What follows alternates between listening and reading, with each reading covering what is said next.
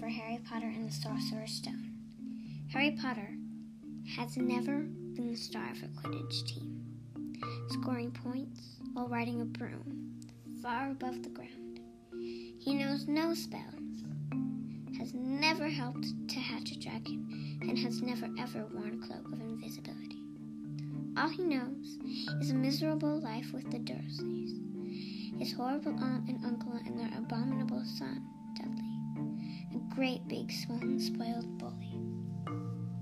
Harry's room is a tiny closet at the foot of the stairs, and he hasn't had a birthday party in 11 years. But all that is about to change when a mysterious letter arrives by owl messenger. A letter with an invitation to an incredible place that Harry and anyone who reads about him will find unforgettable.